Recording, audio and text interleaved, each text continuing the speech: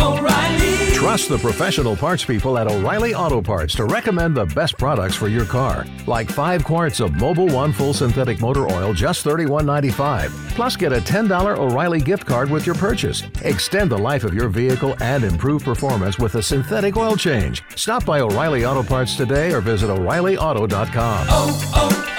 O'Reilly Auto Parts.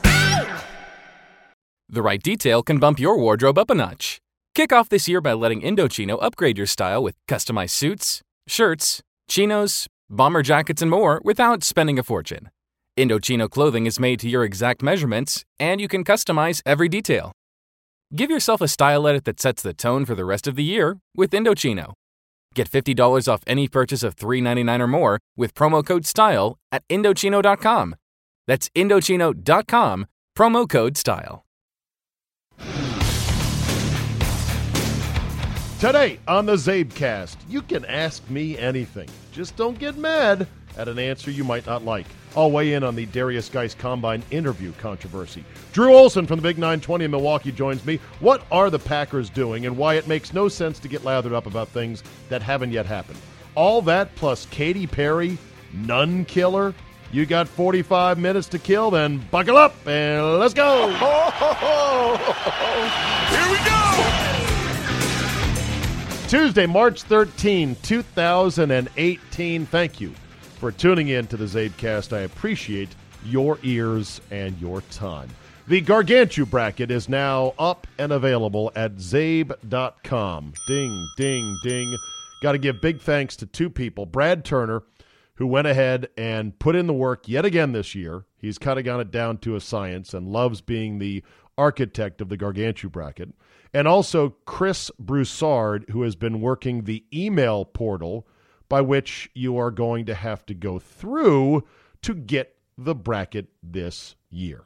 Yes, I'm getting into the email business, but I promise you, I am not selling your email to any outside parties, at least not yet until I get a great offer. Just kidding. And I am not going to spam you to death. And if at any time you want to unsubscribe from my email list, then we will make it very, very easy to do. Make it hard to do. Very, very easy to do. Like 1 click, 7 clicks. Just kidding. No, I will not trap you in an email hell. I'm actually planning on using that email list to then send people cheat sheets so they can click along to the links and the videos and the stories that I will talk about on Bob and Brian in the morning and also before my show in the afternoon here in D.C. So it'll be a service for you that is absolutely free. So I'm in the process of making people jump through the little hoop, which is give me an email and you'll get emailed the link to then download the pristine PDF in full glorious color in any way you like, whether it's the 8.5 by 11 micro sheet or the double-sided sheet or the 11 by 17, whatever. All you got to do is send me an email. Send it from a burner email account. What do I care, right? Kirk Cousins is closing in on a 3-year deal with the Minnesota Vikings. It's not yet done. It's supposedly going to be fully guaranteed. It's going to be just south of $30 million a year. If it is fully guaranteed for 3 years, he could change the entire contract structure of the NFL. Or maybe not. We shall see. I'll wait until that thing actually goes final in a day or so before I go into it any deeper. So let's tackle this Darius Geis story from the Combine in which he claims one team, which he has not yet identified, and certain members of that team's delegation, he claims, Darius Geis, that he was asked, do you like men? And I think I read that he was also asked something along the lines of, is your mom a prostitute? This, of course, generated the usual harumphing and indignance and high horsing amongst those in the football media, and again had the league and the Players Association reiterating that, hey, these things are not supposed to be asked. Okay. Where do I stand on this? Well, to me, I don't think they're productive questions, although some people, notably Will Kane of ESPN, now the new resident contrarian, the right-leaning contrarian, because they always have to have one on staff so they can say, oh, we got viewpoints of all kinds. He claimed in his show this past week that these questions actually have value. They have value in terms of judging the reactions that you might get from a player when you ask him that question. I'm a bit dubious of that, but I do have this question to ask. So you're telling me that 32 teams sent out at least 3 or 4 representatives to meet with hundreds of players at the NFL Combine to ask them dozens of questions about all kinds of things. And yet only one team only asked one player 2 questions that were out of bounds, despite there being a memo from the league that says, do not ask these kind of questions. Because at least as far as it stands now, if you take everything at face value, that's it. That's the sum total of teams. 32 teams, at least, I'm guessing 3 people in that room interviewing the guy, hundreds of players, thousands of questions in aggregate, only 2 that flew out of bounds. That's odd to me. Because why would a team only ask one guy those 2 questions? Well, maybe they thought that Darius Geis was gay. Not that there's anything wrong with it, but they just want to know before they draft him and see how it's going to affect the locker room. Okay. I guess that would be the most obvious theory. But it doesn't smell right to me. Something tells me, and I'm not saying, by the way, that Geis is lying. No, I haven't really even considered that. It's possible he is exaggerating. I don't think he would flat out lie. My theory is this. Either this particular team, which he hasn't named yet and may never name, either they asked all of their players these same 2 questions, and only Darius Geis went public with it, or more than this team itself asked questions that might be out of bounds, but other players and their agents have told their guys, look, if they ask you something goofy, just swat it away. If they say, do you like men? Just say, get the fuck out of here. What kind of question is that? If I did, so what? If I don't, who cares? Next question. Do the Drew Rosenhaus. Next question. See, that's what I would hope players would do. That's what I would do if I was in their situation. I wouldn't be like, oh, God, how do I answer this? Do I like men? Or is your mom a prostitute? If you were really offended, then you could say, fuck you, I bet your mom's a whore, and a shitty one at that. There you go. Now go ahead and draft me. Ooh, but the word might get out that you have an attitude problem. Well, maybe. Or the team that had the balls to ask you a question that you were offended by might just take you off their list, which would be a what? Win for you as the player if you told them to go fuck off. Another theory would be that this team that asked these questions that were out of bounds, at the end of the interview said, hey, you know what, Darius, sorry about that question about, liking men and your mom. Those weren't real questions. We just like to throw those in there to kind of see how guys react. They weren't real questions. So if you don't mind, just kind of keep that between us. It's just something we do. It's no big deal. But yeah, just, be good for all of us, you included, if you just, let it go. And maybe every other player they did that to, no matter how many it was, if it was every single player or just a handful of players, maybe all those other players said, yeah, okay, fuckers. Yeah, great questions. Thanks. Thanks a lot, you assholes. And then they, joke about it, shake hands, bro hug, and away they go. Maybe it was a test by this particular team to see whether or not, if that was the case, whether or not a player could keep something in-house. Sort of the Patriot way. Like, we know we're going to violate a little rule about a silly question we're not supposed to ask. Then at the end of the interview, we're going to smooth things over with the particular player saying, hey, that was just a test. Ignore that. No big deal. And by the way, don't tattle on us. And then they find out if certain guys tattle, like Darius Geis, that team then says, okay, well, we're going to take that off our list because we don't want a guy on our team that's going to be tattling about little shit or taking our business out into the street. That could be a theory as well. Either way, I don't know. I think it's a bit overblown. There's too much grandstanding. There's too much stump speeching on this and too much caping up, as many say, about this issue. So we'll see how it plays out. I'd like to know if he's going to name the team. I'm not sure that's ever going to come out. But that's just some stray thoughts on the issue. It didn't quite add up to me. Me personally, you can ask me anything. In fact, I am putting out the call yet again. via email, zabe@yahoo.com.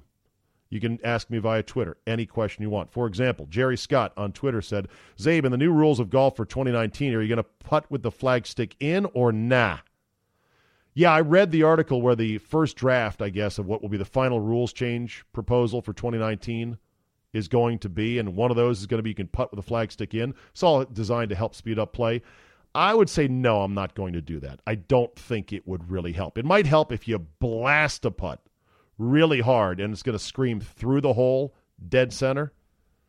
But I'm more of a traditionalist. I don't want to see that big plunger sitting in the middle of the cup. I do know this. The new 1-inch micro drop rule, where when you have relief from something or you're taking a penalty relief of a stroke and you have a defined area, I think it's 2 club lengths each way, a square, that you can drop the ball anywhere you want in that area, and you only have to have it as little as an inch above the ground, just a literal drop. Oh, that's going to be a huge advantage if you get free relief from something, because you will now be able to pick out in that little area a nice little tuft of grass or somewhere nice and clear. Or if you're in deep rough, you're going to find the thin spot and put it right there. It will be a big advantage in certain cases. I guarantee you, if you're playing a match against somebody and he ends up getting free relief from something, a shithouse, a fence, a sprinkler head, a concession stand, who knows? And he gets to put that ball in hand and just 1 inch off the ground and find a spot. Oh, I'm in the deep rough here, but there it is. You're going to be pissed. But the rule is going to be the same for everybody. And so, in theory, in the long run, it'll all even out. But your match for the club championship, the Sea Flight, against Jerry Tankowitz, is not going to be the long run. It's going to be 18 holes. And if that guy beats you on a bullshit drop with a 1 inch, you're going to be pissed. Another question, this one from TikTok on Zabe.com after reading my Jamaica post. Zabe, tell me you're not one of those guys who swims with his shirt on. Oh, yeah, as you'll hear from Drew later on in this podcast today, I'm now that guy because I'm so disgusted with how I look. I did not want to subject anybody to my pale goo. So I bought a swim shirt, which is made out of a specific material, which dries real quickly. And, yeah, it's like a surfer shirt. And didn't have to put on sunscreen on my bare, gooey body. Natine Sardana tweets me, Zabe, please tell me you're not going to start the show on Monday talking about RG3's wedding over the weekend. Well, Natine, if you heard my show in D.C. on Monday, yes, I did lead with it, but I spent less than a minute or two on it, if that. Mazel mazel, as we say, for one Robert Griffin III. Mazel mazel. Good things. Who finally got married to Greta Sideko, the lovely, long-legged Estonian sprinter he met at Florida. Well, he didn't meet her at Florida State. She was at Florida State when he was already married in the pros and having a kid. But I don't judge. He's pursuing his own happiness. They also have a child together. She gave birth, I think, 6 months ago, and now they're finally getting married. Good things for the two of them. And then I got a question via email, which I'll have to get in later because it's a longer one. He said, Zabe, I heard you recently on your podcast say you had Lyme disease, not Lyme's, but whatever. Potentially dealing with this currently with my wife. I'm now in the phase of dealing with doctors who evidently don't feel that a test showing positive for Lyme antibodies constitutes anything worthy of treatment. Do you mind sharing your experiences with the disease? I will be happy to, but it's going to take a good long time. And I'm not sure everybody that listens to this podcast wants to hear about it, but maybe I'll do a very special edition of the CzabeCast, a Lyme disease special, and I'll walk you through all of really the funhouse mirrors of getting diagnosed and treated and figuring out what's going on that I went through, and hopefully it'll help you out if you are potentially facing this as well. All right, Drew Olson, everybody. He is our guest on a Tuesday, and we've got a lot to talk about. This is where the DJ talks. Don't say anything. Okay.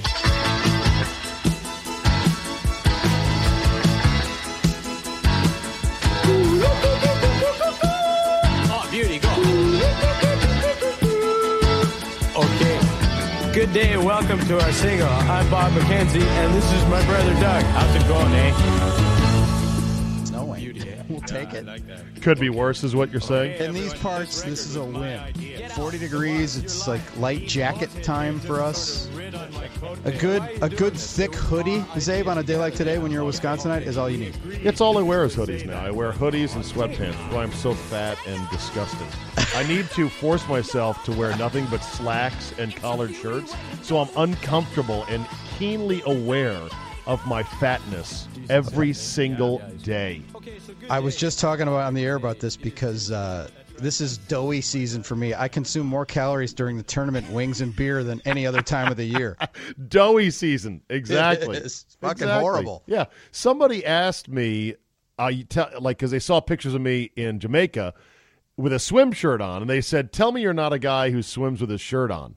And I'm like, fuck yeah, I am.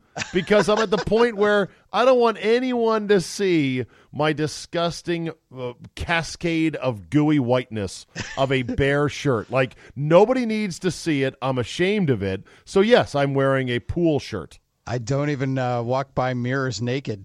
I won't even do it. And you know what? There's some guys that are fat that have big old boilers, but they're like firm boilers. And at least their chest, even though it's not well defined, obviously, it doesn't look saggy. And I'm almost jealous of those fat guys because they're fat, they're never going to be skinny again, and yet they look sort of acceptable to me. Do you know what I'm talking about? I know exactly what you're talking about. That big boiler with kind of the stout chest, that's the big boiler's the Milwaukee tumor. From cheese and beer, that's what we call it. You call it the Milwaukee tumor? Absolutely. That's classic. I don't think I've ever heard that before. Oh, man, come on. Drew Olson with a new term today here on the CzabeCast. By the way, we're up and running. We're rolling here. We like to just ease right into it so that we don't have to do a lot of big wind-up here. So being in Jamaica, Drew, I got to see more than I cared of cricket. Have you ever watched cricket at any length whatsoever? If by any length you mean 15 seconds, no. Okay. I've seen 15-second clips, and that's all. When you're in another country and you come across cricket and you see the highlights and you hear all the weird terms, do you try to at least get a grasp on how the fuck is this game played and what are the rules? Yes or no? No. No, not at all. I watch it out of bemusement, and I'm not interested enough to dive in. But I can't remember the last time I was sequestered with that as my option for entertainment. Well, I was watching it a lot in South Africa because that's all they had. They did have American TV channels in Jamaica, so I didn't have to watch cricket, but I happened upon it. All I could do was just sit there and watch it and go, I have no fucking idea how this is played. This is ridiculous. I know it's sort of like baseball, but it's not baseball. And so therefore, I should be able to figure it out, but I can't figure it out. It's so weird, which gets me to the question I was going to ask you because you spent so many of your formative years professionally covering American baseball, which is as natural and instinctive as any sport for most of us growing up in America. Do you think baseball is or would be hard to explain to a foreigner? I think so, but I think all of our sports would be football, everything except basketball. You think basketball is the easiest to explain? I would think, yeah. Easier than hockey? Hockey has some esoteric offsides rules. No, hockey is close enough to soccer that the parallels for the rest of the world are, it's like soccer. Okay, I got it. I actually have a friend who actually was one of those soccer guys, these little effeminate guys in short pants that, celebrate goals too much and fall down and fake injuries. He started to realize that you attack the goal in soccer kind of the same way you do in hockey, and he's a hockey guy. Now he's into soccer. He watches the Premier League. Really? Now. Yep. Really? Okay. Hockey was the gateway to soccer, and I think that would be, it'd be understandable that way. Okay, and basketball, I guess, is also pretty basic. Yep. I'm going to put the ball in the hoop. You got to stop me. But you also have to explain, well, why is that a foul and why is that not a foul? Because even NBA players today are getting pissier and pissier with the refs about, man, that wasn't no foul. Come on, man. That's true. Football has a ton of crazy-ass rules. Oh, yeah. Very just arcane the four rules. Downs, that's hard, And then aside from the rules, there's the strategy of, okay, I know the rule is if you don't get a first down after 3 tries, you've got to punt it away or risk losing it if you don't get it on 4th down. But then you get into the strategy of, well, why doesn't a team do this? Or how come they can't do that? That's different from the rules. That's strategy that you would have to explain. Yeah, that's another layer, too. But cricket should not be that hard to explain, and yet it eludes me all the time. I know it's like baseball. I know you switch ends. They don't run the bases. They run back and forth between where the bowler, the pitcher is, and the wickets, which you're trying to hit the wickets out with a bounced ball where the guy with the big, funny, flat bat misses it. And he's just trying to hit it anywhere, basically. Anywhere in a 360-degree circle. That's true. Okay. That ends our cricket discussion, everybody. For more on cricket, go to cricket.com. I'm sure that's a website. Cricket missed its opening because Australian rules football was dominating early ESPN. Yeah, and Aussie rules football. How much rugby do you watch? When the college sides are on every once, I don't know if it's this time of year when they show like the college tournaments, the college nines or whatever. You'll watch some of that? I'll tune in, yeah. One of my earliest memories as a kid was Little League Baseball. We were going to this park, Lewinsville Park, to go practice one day where they had a couple baseball diamonds. They also had a rugby tournament going on the soccer fields of this Lewinsville Park. And I remember walking up, and there was a guy who had gotten injured playing amateur rugby, right? And there was paramedics there, and I'm standing as a little Jimmy, 10 years old, listening to the paramedics list all of his injuries. Possible fractured neck, laceration of his lower this, da-da-da-da-da. He was fucked up, Drew. I mean, really badly. And there was paramedics there and an ambulance. I'm like, Jesus, rugby is insane. Yeah, and the sad thing about rugby is more guys get hurt drinking afterwards than they do actually on the field of play.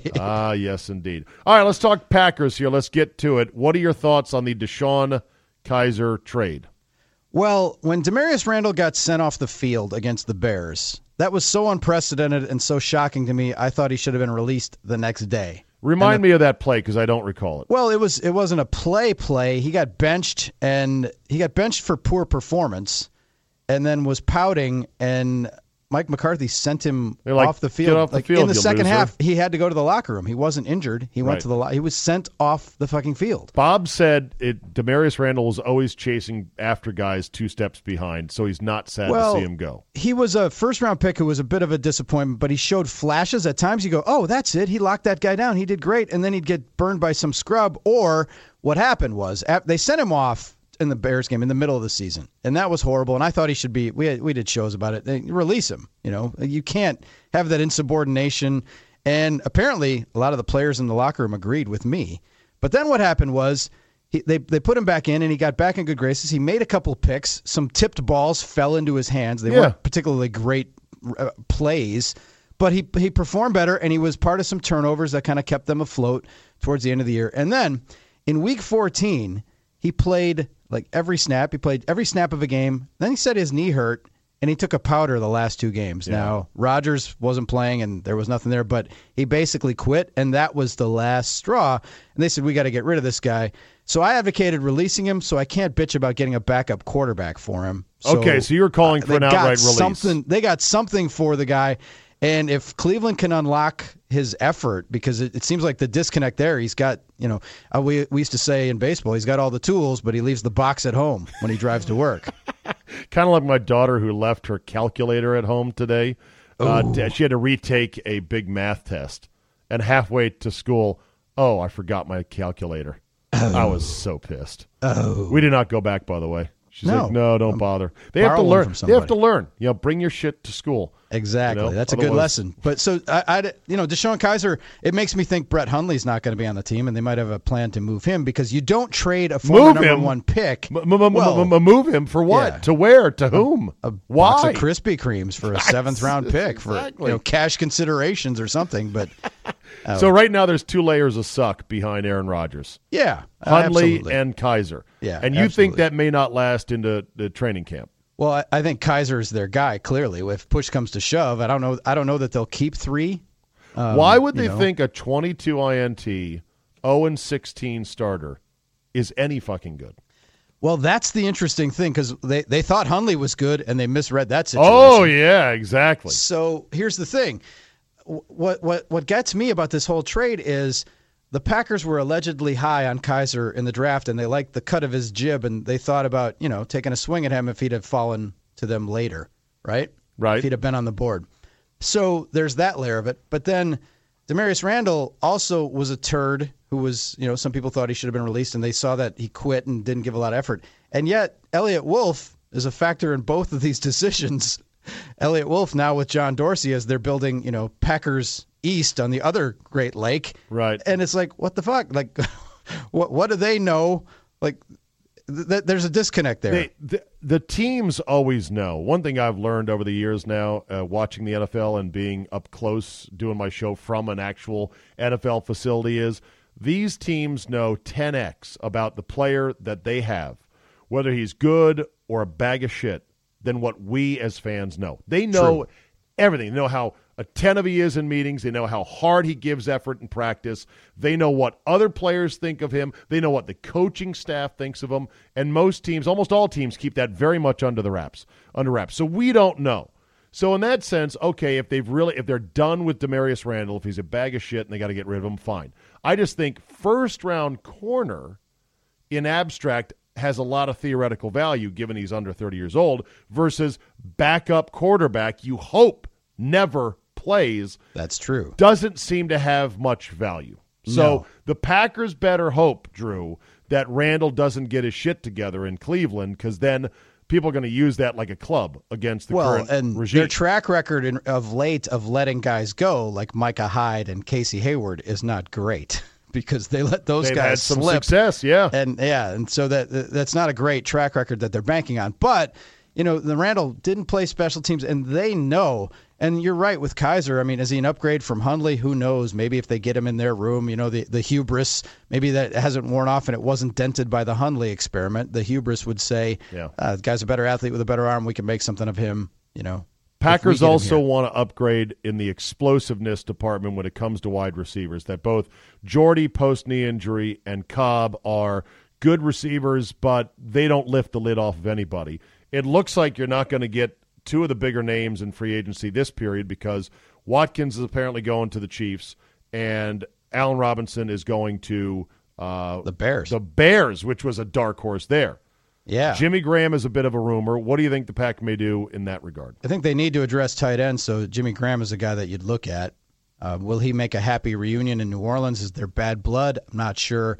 But, yeah, even though they got burned with the Martellus Bennett signing, they need to get that tight end. That's an important spot for them. Just because you got burned, you can't stop shooting, right? Exactly. If you still have a position of need, you can't go, but the last time we did this, we drafted an asshole who quit on us. And I agree with you. The Cobb-Nelson thing is really, really enticing because one of those guys is going to have to take a pay cut probably. Or swallow some pride there.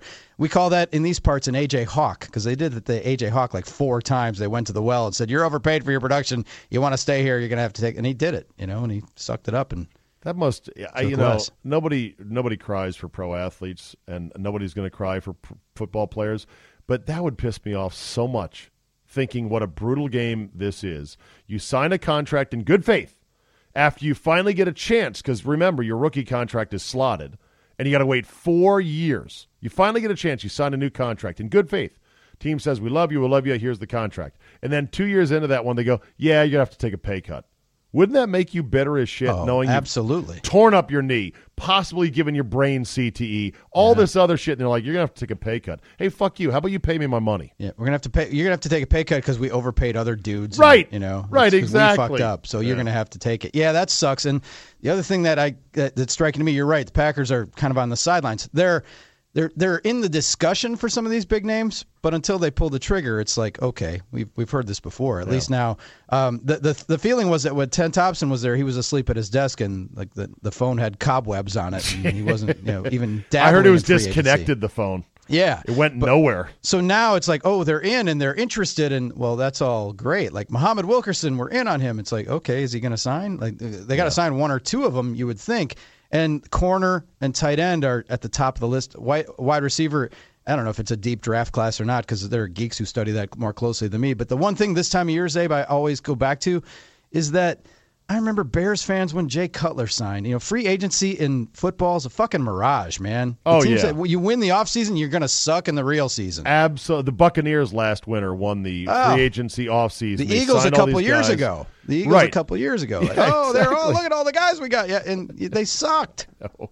And then somebody had the stat about the percentage of free agents who change teams that make the Pro Bowl, and it's 9%. Yeah. I think it's less than 9%. Yeah. It's a tiny amount. You're getting players in free agency that their current team says, "Nah, you can have them." That's exactly the market. That's the thing about it, and that's the best indicator because there's not a lot of trades in the NFL.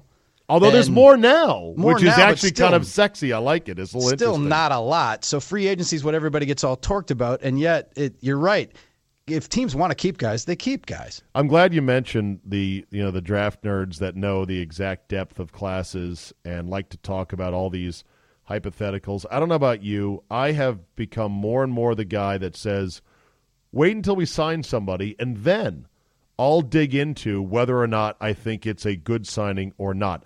I'm not going to do all the work ahead of time on a bunch of deals that will never happen. That's a waste of fucking time. It's one of the few smart things I've done on my show is I've assembled a geek squad of listeners who are really into this stuff, and I have them on because their opinions are as good as McShay and Kuiper and these other assholes who are just throwing darts at a board. And they live to do it. They love it, and they work their asses off for me, and they tell me going in who we should be looking at, and they're dialed into the Packers. So I'm not just getting generic across, I'm getting Packer-specific information Packers from super these fans, guys. yeah. Yes, exactly. So that's one of the few smart things I've done in my radio career is assemble guys like this that we call the Geek Squad. Outsource it. Outsourced it, man. Because I'm like you. Like, who wants to go through and look at tackles? And some of the best draft picks the Packers made, like a Jordy Nelson. People looked at that pick and said, what the hell? They didn't need a wide receiver. He ended up being a great pick. Greg Jennings. Oh, he never played against anybody. He's from Western Michigan. He ended up being a great pick. People don't know. A couple years ago, I remember Cooley, my partner, was obsessing about center Alex Mack for the Browns.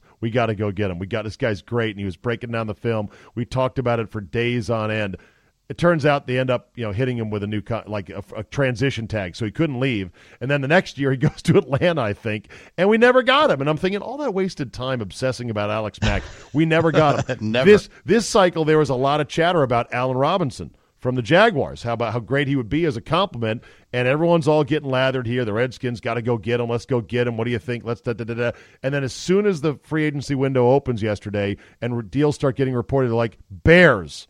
And nobody had the Bears, Drew, on anyone's radar screen as to who was going to get Allen Robinson, and I just laughed to myself going, well, that was a fucking waste of time. I hope you guys are happy. That's the whole NFL media industrial complex in a nutshell. We get all lathered up, and then it ends up not being – and at your core, your team is still the guys that you've drafted. Yeah. And that's the thing is, and they're hit and miss. The batting average on the draft, even for the best teams, isn't great.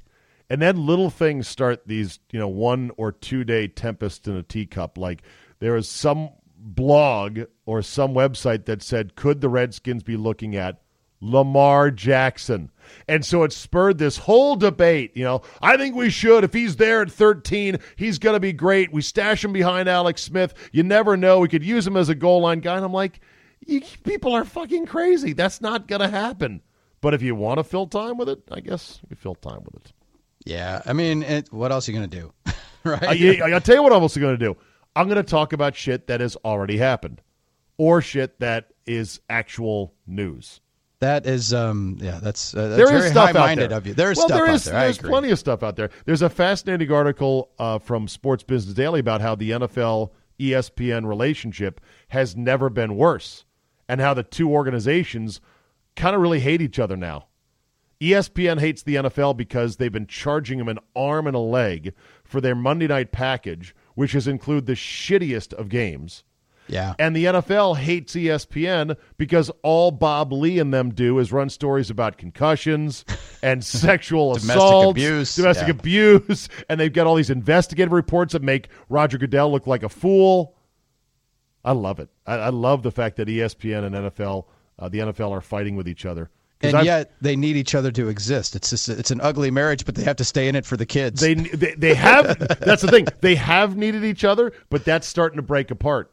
Well, yeah, but because ESPN's starting to go over the top with this digital thing that they're all in with, and they kind of need some NFL because, all due respect, the MLS is popular and all, but it ain't the NFL. And apparently ESPN used to have a clause in its contract with its cable companies that it distributes to that if they drop the NFL, if they were out of the NFL business, that their per subscriber fee would drop by like half. So that was going to cost them a lot of money. Well, ESPN has been quietly renegotiating deals with all these cable outlets, Time Warner and Charter and whatever, that takes that provision out of it. So now ESPN is less dependent on the NFL, and the NFL is partnering more with the other networks. Like they're going to do I think Fox is going to do a draft show as well as ESPN and the NFL Network. That's interesting because how did it work for the NHL when ESPN turned its back? Not good. They basically disappeared off the radar screen. It didn't help, and so but the NFL's different, tenuous though. Yeah, the NFL is different, and ESPN it's a more tenuous market now. But and obviously the NFL is more established as the leader. But man, that's ESPN still moves the needle. It does. Hey, you and I failed to get into the 64 most annoying people in sports media bracket for March Madness. How do you feel about this? Are you disappointed like I am? Yeah. I mean, I'd love. You wanted to be in there because if you're hated, absolutely, then you're known at least. Yeah. So let's go down the list here, and if you know somebody to be a bad guy or bad girl, just say it. Okay. Number one seeds. Well, the number one seeds are Stephen A. Smith, Skip Bayless, Jamel Hill, and Britt McHenry. Ooh. Britt McHenry is too insignificant to be a one seed, but okay. She is, yeah, absolutely. People do hate her. Polarizing. Jamel Hill I've met and actually like. Oh, you have? Okay. Yeah, I actually like Jamel Hill. And Skip and Stephen A. are... Everybody hates them, but it's a mixture of jealousy because of what they achieve, but it's also... It's a jealousy of what they make money-wise. Yeah, and I marvel at, they're actors. I mean, no one gets that worked up about shit that they couldn't possibly but they're shitty be passionate actors. about. And that's true too. But they've taken that, they've created that niche for themselves, and boy, the money tree is it's bearing a lot of fruit. 8-9 seed Kornheiser versus Wilbon. Oh, come on. Those are two likable guys. Okay. I happen to like those guys. I mean, who do they offend? I know too much about both guys to make any comment whatsoever. I'm an outsider, and I just happen to like both of them. Now, I'll say this: the one thing about Wilbon that gets me is he's an old school guy. Like he's I don't even know how old is Mike. He's a little older than me. He's a little older than me. 55, I want to say. Yeah, he's older than me, and he's old school enough to the point where his fandom. He got on that Bill Simmons "It's okay to be a fan" train. And I got issues with that. That whole him having his Northwestern helmet behind him on PTI.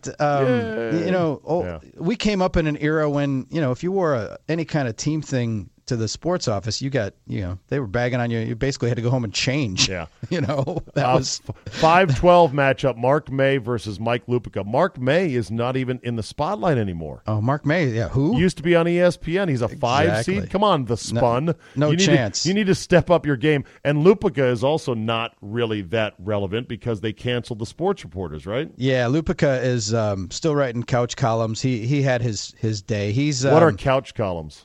Guys who write columns off games they watch on their couch and don't talk to people and couch columns. I love it. Yeah, a lot of couch columns there. He was and they're the kind of guys, columnists who call the beat guys and say what's going on with the team, and then the beat guys give it up because they like to talk, and then the columnists will write stuff like that. To make it seem like they're inside, but they're really not. The columnist then writes something in his couch column that is explosive. And the shit then explodes in the locker room, and the beat guys have to go clean up the mess. A lot of times, that they help make because they gave a little nugget to a couch columnist who wrote about it and still hasn't showed up to ask people directly. That happens, more than you think. I do love this bite from Seinfeld, though, regarding Lupica. Who do you read? I like Mike Lupica. Mike Lupica? He's a sports writer for the Daily News. I find him very insightful. No. I mean authors. Yes. Dan Dockich versus Katie Nolan, a 4 versus 13. I love Dockich. but he's on a lot of people's shit lists. And Katie Nolan, I got nothing against. I just think she is so overrated. Yeah. I don't get it on what people see in her. She's a cute girl who knows sports, who's sassy.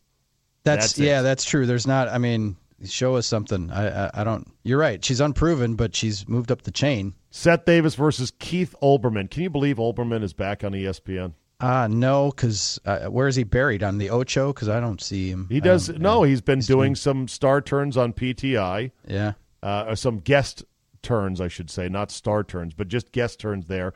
And he did some long commentary about half-court promotional shots becoming more and more common at basketball games. Ooh, that's groundbreaking. Yeah, they had highlights of apparently there's been a lot of half-court shots by fans that have gone in for a car or 10 grand or a lifetime supply of chimichangas. Yeah, there was one guy that won like 12 pizzas. Medium pizzas, and he went nuts, like he won a car or something. Yeah, Seth Davis. I like Seth Davis's work, though, don't you? Yeah, I kind of like Seth. I think he's all right. He's a bit of a weasel. Okay. Third seed Paul Feinbaum versus The Spun, which is the website that did this. I have no idea what The Spun is. I just found out about it now, so whatever. I like Feinbaum. I have nothing against Feinbaum. I mean, Feinbaum is like a Cracker Barrel. I mean, it's regional. It's it's a regional item and House. A comfort food. Aaron Andrews versus Max Kellerman. Oh, man. Max once in a while can bring it for me. He's a little over the top, but once in a while he brings it for me, and Aaron Andrews is just, Dancing with the Stars. Kellerman capes up a bit too much with his wokeness and his social little bit, social justice. But every once in a while he has a take that makes me go, okay. Yeah. I think Aaron Andrews is one of the most gorgeous women in the world, but I think she's a bit uptight. In sports, she's irrelevant, though. What does she do? I mean, she's Dancing with the Stars. I mean, she's She's like the number one sideline gal in all. Give sports. her the soft focus. Yeah, but look at the way they use there's no information coming there, though. Doesn't matter. Yeah, she's a star. And that's just 2-seed Darren Ravel versus 15-seed John Rothstein. I have no idea who John Rothstein is. I like Ravel. I know he's a bit of a dweeb, and I know he overestimates his importance, but I like him. What can I say? I saw him get his ankles broken playing basketball just the other day, and that made me laugh. I like his tweets and information. He's a little over the top personally, but there's good information there, so he gets a pass. 1 versus 16, Bayless versus Sage Steele. I know Sage. She is a wonderful human being. I know people don't like her because she's conservative. God forbid. Bayless, I think, is the fucking worst, and I can't stand him. Sage, on air, Sage is smooth and professional. And sorry about that. My fingers got stuck. 8-9, Stugatz versus Pablo Torre. Stugatz is funny, man. Is an exceptional talent. He's a character. He's great character. Yeah. Big that fan. Is not a character. He's his genuine self. I can't believe anyone would think he's annoying. Pablo Torre is just basically a zilch. I don't get what Pablo Torre brings to the table, but whatever. Bomani Jones is a 5-seed. Man, this guy thinks his shit does not stink. Sarah Spain is a 12-seed. Oh, same type of person. That's a tough 5-12. I can't decide that one. That is a tough one. I like Bomani. I think Bomani's you get to a level where you're in danger of being overexposed in a way. Yeah, but he's not exposed now. He's waiting to start a TV show. I mean, yeah, he can't talk about, and his radio show has gone to a podcast. He was reaching saturation though, so it's good for him to retool. And Sarah Spain seems to be on the rise for reasons that what? I don't know, Midwestern girl, sassy sports. I mean, right. Bill Simmons 4-seed. That's way too low. For most annoying person, he is a 1-seed. Who's kidding who? There's no doubt. Yeah. Barkley as a 13-seed is underseeded in that regard. See, I love Charles as a person, and he cracks me up routinely. And I've interviewed Charles, and he's one of the best interviews. He's fantastic. But when it comes to sitting him on a panel to talk about shit that he hasn't watched or doesn't care about, it's like, okay, 6 versus 11, Doug Gottlieb versus Tim Tebow. Interesting contrast in styles. Gottlieb has a interesting background, and I've heard from people who know him that don't say the nicest of things, but I think he's okay on the air. Tebow, I mean, what is he? Tebow's just a really nice, sweet guy who thinks he can play baseball, just like he thought he could play quarterback. I have no umbrage against Tim Tebow. Me either. Jason Whitlock, 3-seed versus 14-seed Albert Breer. I love Whitlock. My friend Jay hates Whitlock. Breer, I think, is okay. I love Whitlock too. He's a shit stirrer, but he's good at it, and he brings it. He delivers the goods. He was a good columnist. When he was a local columnist in Kansas City, he was fantastic. Yeah, Greenberg versus Golick, 7 versus 10. Look, Greenberg may be a nice guy. If I sat next to him on a plane in first class, I'd relocate to coach in the back aisle of the plane. I could not stand to sit there and listen to him. Golick is a decent enough guy, but kind of generic. Jim Rome, he's still around. A 2 seed versus 15 seed Richard Deitch, formerly of SI.com. Now The Athletic, yeah. Now he's going to The Athletic. Yeah, I like Richard Deitch. He gets in and mixes it up. I don't have time for the other side of the bracket, but I'll just give you the highlights. So we mentioned Hill and McHenry being the 1 seeds, the 2 seeds in the spun.com most annoying sports media people bracket. The 2 seeds are Colin Cowherd and Clay Travis. Those 2 guys could win the whole damn thing if they weren't in the same side of the bracket. Yeah, they were. If you're going one, Britt McHenry, come on, it's got to be Cowherd or Travis. Oh, absolutely. Yeah, McHenry is way too small of a fish, I think. Yeah, not even in sports anymore, is she? She's doing DC local stuff or Britt something. McHenry? Yeah. Basically not in sports. She's repositioning herself as a conservative political commentator. And is there a place in conservative political commentary for an attractive blonde? For a good-looking, bleached blonde young woman? Of Is course. there an opening? Fox News already has a roster that is 12 deep on that front, but believe me, they can always use another one. They remind me of Austin Powers' fembots. So, by the way, where's the hot liberal commentator? Why not fight fire with fire? Yeah, that's not the way they play on that side. I guess not. They don't have it in them. Here's the thing. People love watching attractive people on television, men or women. It's not complicated. It is not even arguable. Yeah, so if don't you put want them behind a desk if they have nice wheels. Right. So if you want people to listen to your point of view politically and to agree with your worldview, wouldn't you want the most attractive messenger possible? That's I'm just saying. It's a formula that's proven to work. I'm just saying. Okay, what have we missed today in our weekly visit? And it's good to be back with you. What else have we missed that needs attention? Oh God, Selection Sunday. Dying to talk about. Okay, go ahead and unload on that show on Sunday. It was a train wreck. Good job, good effort. I was at the gym actually because this is my time of the year when I eat a lot of beer, eat a lot of wings, and drink a lot of beer. Right, and you're trying to get over goose season. I'm trying to get over the tub of goo season. So I was at the gym and I turned on CBS because that's tradition. Even though I knew that it was on TBS this year somehow, and I missed the reveal of the alphabetical, and I turned in right after that. Oh, so you kind of saw a more traditional show. Those of us who were there at 6 p.m. sharp got to sit there and go, what the fuck and are I got they to follow doing? the social media afterwards, like, what the fuck? And the lights went out, and it was a train wreck of epic proportions because they tried to, basically this could be a 15-minute show because we just want the information. And did you see what Ernie Johnson said in response to the criticism? No, I didn't see. He said, I think we did a good job. We had fun with the show. I don't get the criticism. I'm like, yeah, you thought you had fun. Yeah, he ate a slice of pizza. You got paid for that, and you got to eat free pizza. Of course, you had fun. Yeah. We're the customers. What do you think we did? We had to watch that shit. Did we need a studio audience that looked like it was focus grouped and like, here, you sit in the front and hold a North Carolina sign, and you sit in the back, and out of central casting, we needed these fake fans.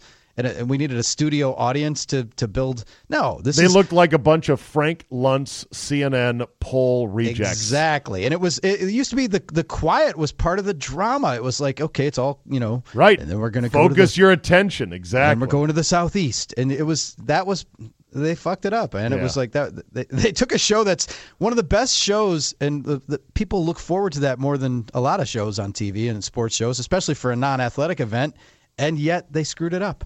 The best thing I heard in the wake of that was simply, I want every producer on that show to get fired alphabetically. That's pretty good. I think Andrew Marchand said something. Oh, man, I'm trying to think of what his lead was, but he had something really clever that I thought, I got to tell Zabe about that. And you forgot. You had one thing to do, Drew, and you fucked it up today. Story of my life. All right, so the Brewers named their starter for the opening day, right? Chase Anderson, he deserving fellow, was their best pitcher last year, and that is it's funny because when you go to spring training as a we're beat like guy, 3 weeks away still. Yeah, 3 weeks. Why do you away. have to name so early? Well, a lot of teams will do it right when camp opens. Oh, There's really? 2 different ways. I remember the Red Sox did it one year. I think Jimmy Williams was their manager, and it's like, why'd you name your opening day starter? Because otherwise you guys would have killed a lot of trees trying to figure out who it was. We just thought we'd get it out of the way. And I had there was experience one time I was covering the Brewers, and they had a guy that they pulled that because it used to be a lot of drama. Phil Garner was the manager. Old Scrap Iron we'd play the cat and mouse game, and I would do the math based on when guys start in spring and go 5 days, 5 days, 5 days, and I'd map it out because it doesn't take a brain surgeon to figure out that that's how it's going to go. And I would speculate and stuff. And then one year he just came and named a starting pitcher. On the first day, he said, okay, Scott Carl's starting opening day, so we don't have to play this bullshit. I said, okay, great, Scott Carl's going to start. And through the 6 week of camp, Scott Carl, who remains a friend of mine and is a great guy, shit his socks so badly that they had to take the assignment away from him and gave it to this kid named Rafael Roque, who was right out of Double-A, basically. And he started the first game and was probably in the pantheon of Brewers opening day starters as the least accomplished. And that's not saying a lot for Rafael Roque. You know what? Let's not overthink it, people. There's 161 more of these. That's what I love about opening day. People, when your team loses opening day, everybody's crushed like the season's over, and then you realize, oh, we got this every day for 6 months. All right, Drew Olson, you can hear him every day on the Big 920 in Milwaukee, Wisconsin. You can also follow him on Twitter at Drew Olson MKE. I emceed an event this weekend, and I had a guy come up to me who was a 1%er, Zabe. I love it. We love 1%ers. Big 1%er, big fan. All right, very good. Drew, we'll talk to you next week, bud. Thanks. You bet.